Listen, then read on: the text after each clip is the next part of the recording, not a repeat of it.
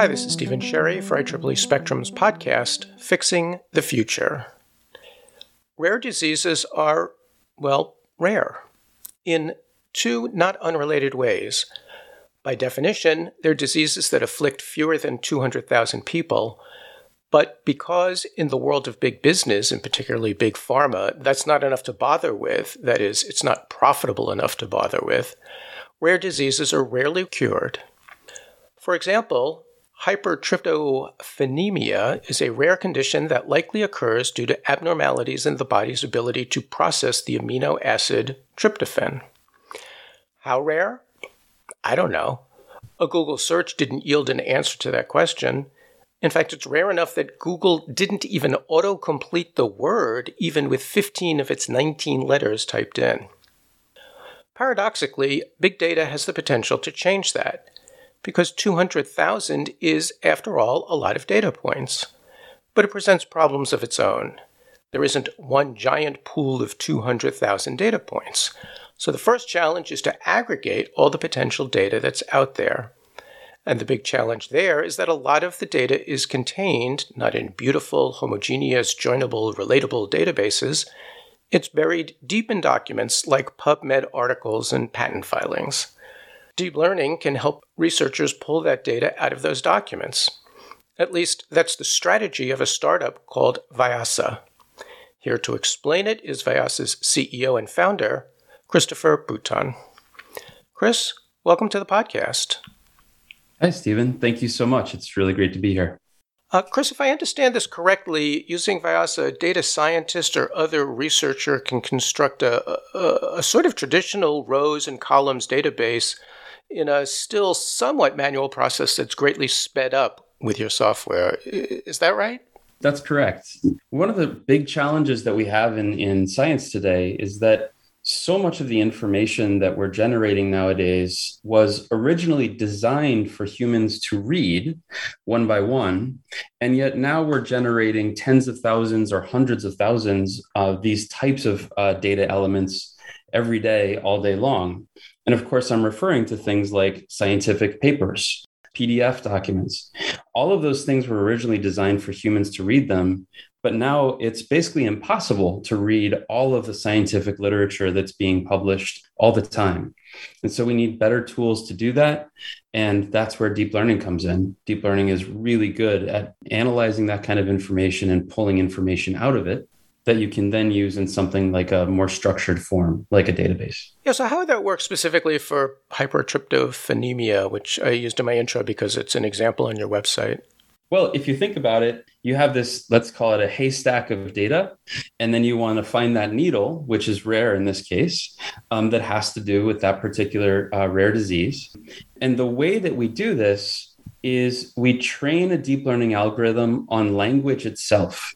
And we can train these deep learning algorithms on many different kinds of languages. So we can find information about this particular disease in French, German, English, Chinese, Japanese, all at the same time. And as those algorithms learn how to literally read the language in all of the documents that we're giving them access to, they're also able to identify these specific terms. As they do that, we're then able to ask these algorithms natural language questions, like what are the effects of this particular disease? What's the prevalence of this particular disease? What are the good treatments for this type of disease? And the algorithm is able to also go find those answers without us telling it how to find those answers.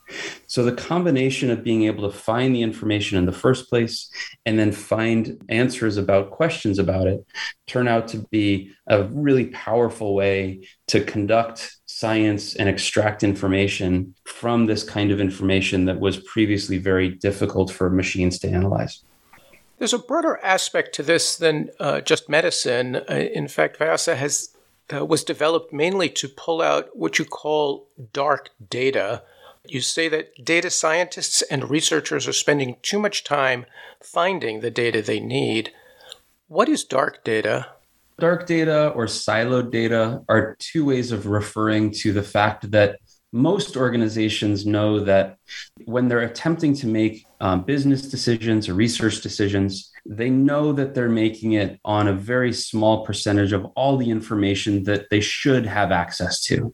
This is a combination of all of the external content that's being published and put out there every single day, all day long, as well as all of the internal data that each organization has access to.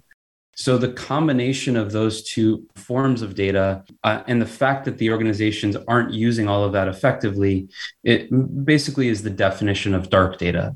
In addition, we know that the vast majority of that dark data is unstructured.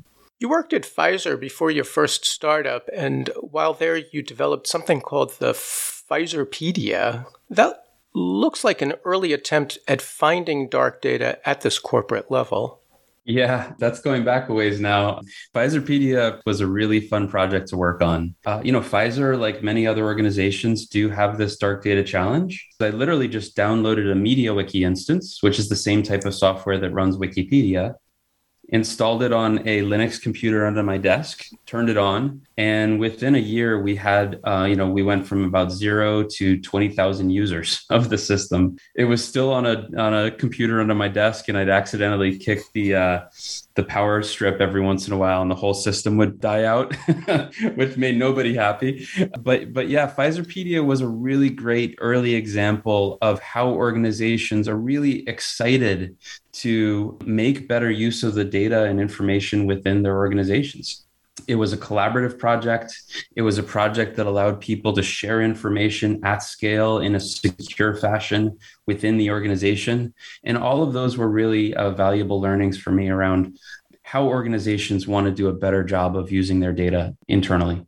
One of your company's slogans, at least on Twitter, and you alluded to this before, is build the haystack, find the needle.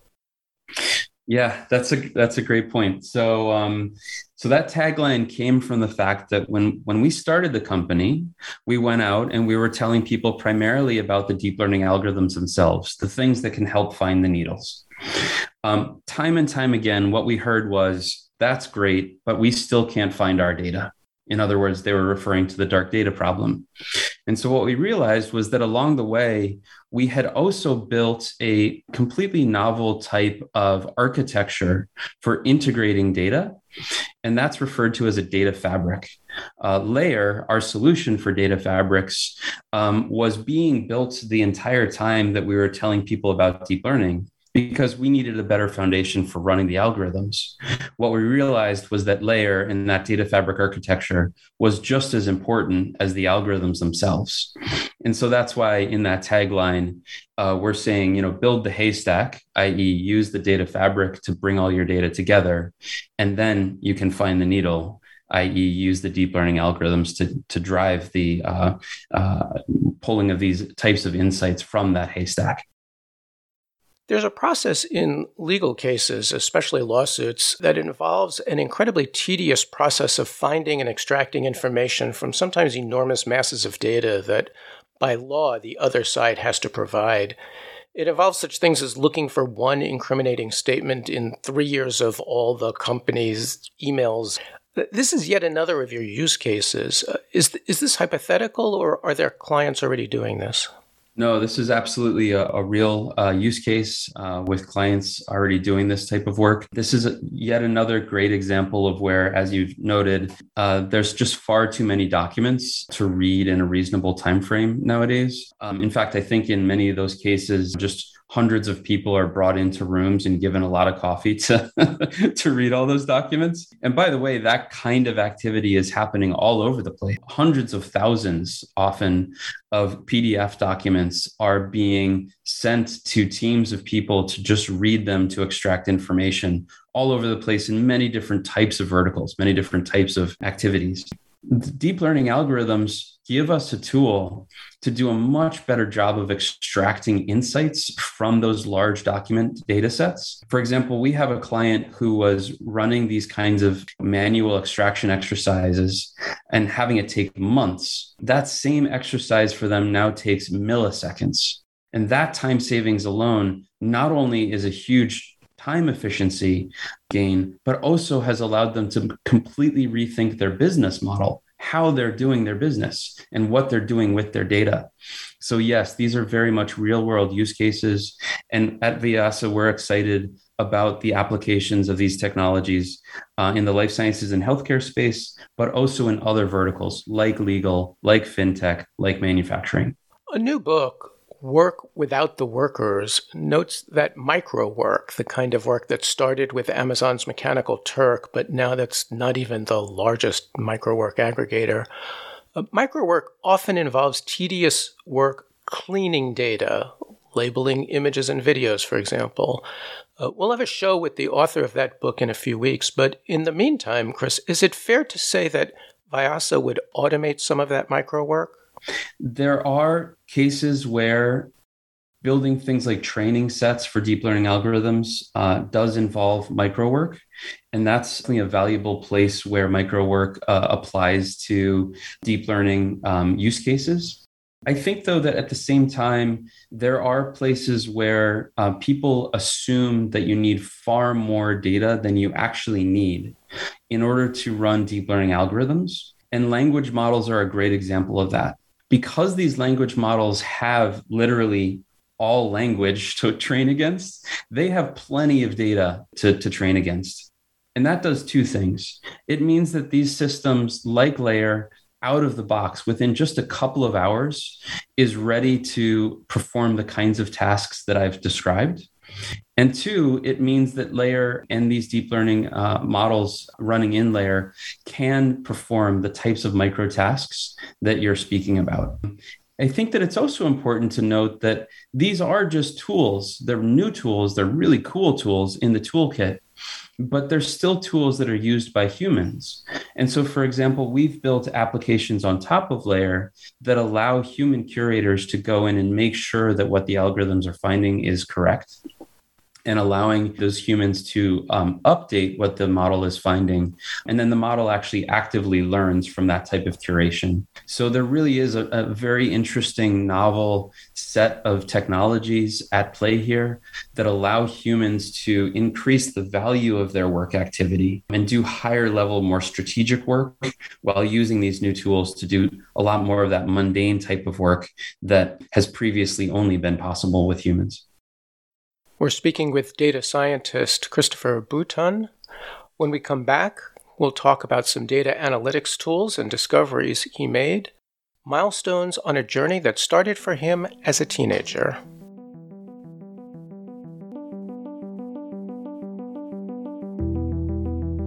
Fixing the Future is supported by COMSOL, the makers of COMSOL multiphysics simulation software.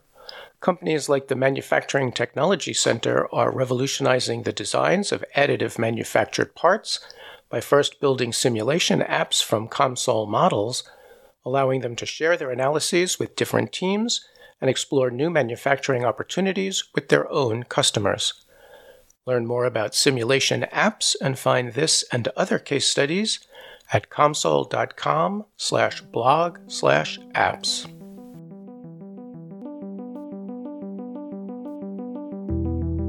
We're back with my guest, Christopher Bouton, founder and CEO of Vyasa Analytics, a provider of AI data tools and applications.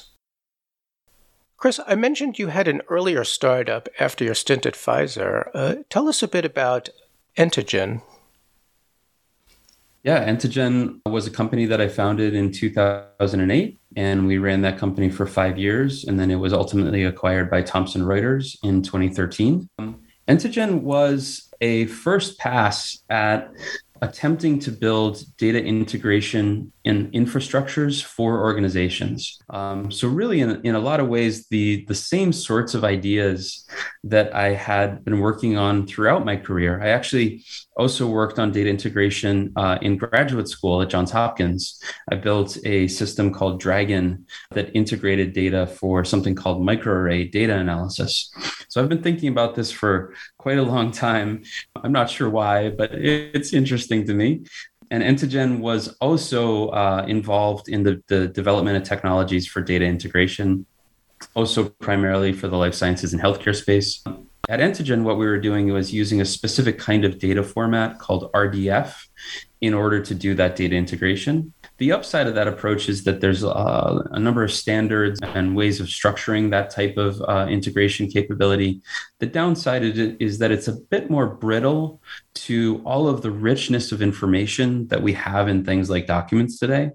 And so you have a difficult time converting from all of that rich information in the documents themselves into something that's usable in RDF.